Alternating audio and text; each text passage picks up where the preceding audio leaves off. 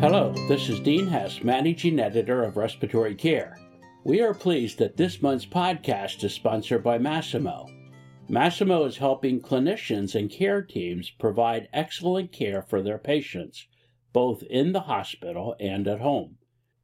With advanced monitoring parameters and powerful connectivity tools, Masimo offers a range of hospital and home-based solutions designed to support chronic care management, surge capacity efforts, and more. Whether inside or beyond the hospital, Masimo's remote monitoring solutions and hospital automation platform help providers seamlessly manage multiple patients simultaneously, providing data to help them identify when intervention may be required. Visit Masimo.com to learn more. And now let's hear what is in the April issue of the journal. Hi, welcome to the Respiratory Care April 2022 podcast and editor's commentary. This is Rich Branson. I'm editor-in-chief of Respiratory Care. This month's Editor's Choice by Van Dyke and colleagues evaluates global and regional tidal volume distribution in spontaneously breathing mechanically ventilated children. They measured tidal volume and expiratory lung volume and calculated the center of ventilation using EIT during two modes of ventilation and a reduction in breath rate or pressure support. The median center of ventilation was 50% and was not different between the two modes of ventilation. With a reduction in pressure support causing the patient to produce more respiratory muscle effort, the median center of ventilation shifted towards dependent lung regions.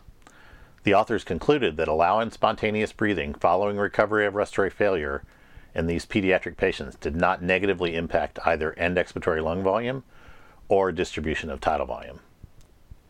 Chaffetz et al. Provide commentary regarding monitoring with electrical impedance tomography and how this data might be used clinically in pediatric patients. Harnoy et al. Studied 9 volunteers receiving aerosolized saline to evaluate devices used to mitigate aerosol dispersion into the environment. Particle counters were used to measure fugitive aerosols at 1 and 3 feet from the participants.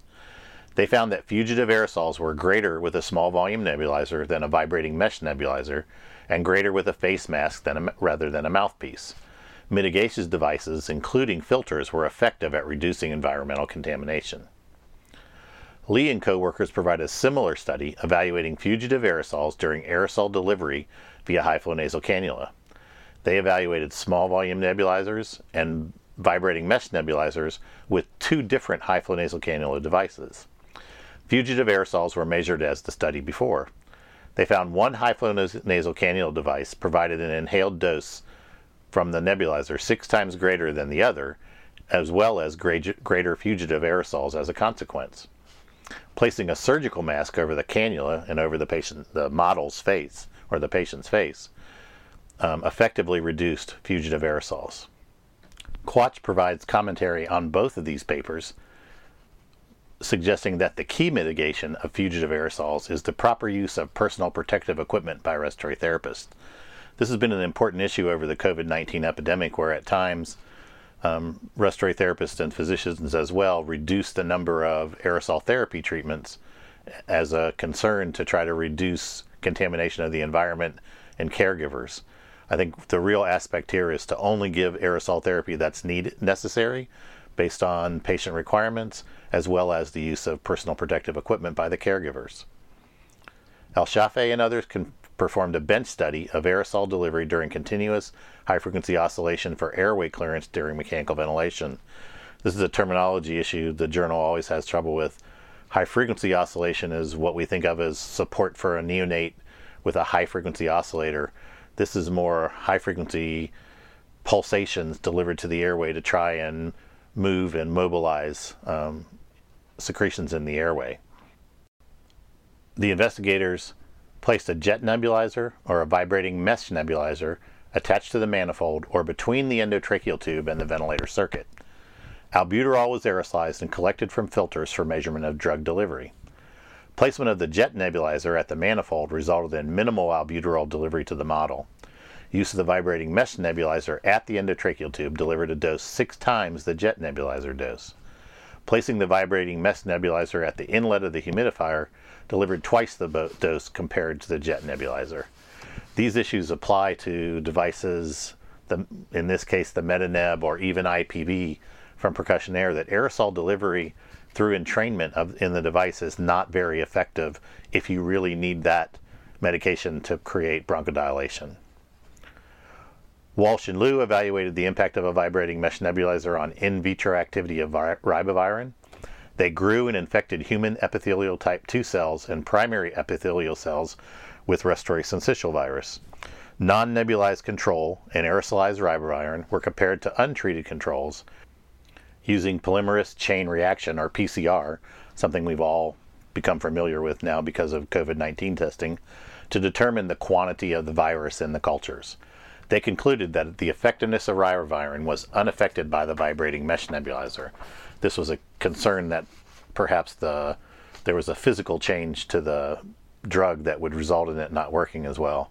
Most of you remember using the SPAG device to deliver ribavirin back when it was popular to do so. This is an interesting study, but the indication for aerosolizing ribavirin still remains to be elucidated. Haynes and Fishwick verified blood gas quality controls of assayed quality control materials and calculated the mean and ranges from a series of measurements. Current standards from CLIA require laboratories to calculate the mean plus or minus 2 standard deviations for their own blood gas machines. They found that manufacturer reported values were far wider than required by the 2 standard deviation threshold, validating the need for labs to verify manufacturer provided quality controls within their own laboratories. This is a AARC clinical practice guideline recommendation as well.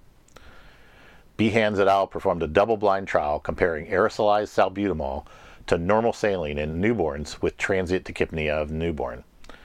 They measured clinical outcomes at 30 minutes, 1 hour, and 2 hours, which included oxygen requirements and the transient tachypnea of the newborn clinical score. They concluded that newborns who received salbutamol had reduced oxygen requirements and shorter duration of respiratory support, both oxygenation, CPAP, or NIV, but there were no differences in length of stay, adverse events, or other measures. Anagi and Angel evaluated bronchodilator testing in subjects with airflow obstruction to differentiate chronic obstructive pulmonary disease and asthma COPD overlap. In a large group of subjects with baseline FEV1 to forced vital capacity ratio of 0.7, pre- and post-bronchodilator spirometry was performed. They found that spirometry performed without bronchodilator testing may lead to misclassification of asthma COPD overlap and resulted in an overdiagnosis of COPD by 39%. Zhang et al. Compared bilevel airway pressure ventilation and continuous positive airway pressure for prevention of extubation failure in infants after cardiac surgery. Subjects were randomized to BiPAP or CPAP following extubation. The main outcome variable was reintubation within 48 hours. Of course, this is really just non-invasive ventilation versus CPAP.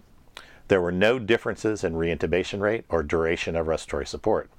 Both groups had improved oxygenation and relief of respiratory distress with the application of positive airway pressure. Not surprisingly, the patients who were on non-invasive ventilation had improved oxygenation and carbon dioxide elimination compared to CPAP. One supports oxygenation, the other supports oxygenation and ventilation. Gomez, Zamora, and others evaluated the role of diaphragmatic ultrasound in predicting failure of non-invasive ventilation and high-flow nasal cannula in infants with bronchiolitis. Diaphragmatic excursion, diaphragmatic inspiratory expiratory time, and the fraction of diaphragmatic thickening were recorded at admission, 24 and 48 hours. They found that ultrasound evaluation of diaphragmatic thickening predicted treatment of both non-invasive ventilation and high-flow nasal cannula, but did not predict which patients would actually go on to need invasive ventilation. Willis and coworkers performed a retrospective review of children diagnosed with obstructive sleep apnea and prescribed positive airway pressure therapy who also underwent a follow-up polysomnography titration of their airway pressures. The initial airway pressures were selected by auto-titrating PEEP device, or CPAP devices. The majority of the subjects were initially prescribed with auto-titrating positive airway pressure and empiric settings. Following the follow-up polysomnography titration, 78% of subjects had changes in their airway pressure therapy settings. However, adherence was not increased following titration. They concluded that while the titration may optimize settings, that alone did not improve adherence to therapy. Buran and others provide a systematic review of prone positioning on outcomes in non-intubated patients, what's become the so-called awake prone positioning with COVID-19. Prone positioning improves gas exchange and in some select studies resulted in a reduction in mortality as well as a reduced intubation rate. But these findings really need to be confirmed in prospective studies. Straub and colleagues contribute a narrative review on technology for intravascular gas exchange.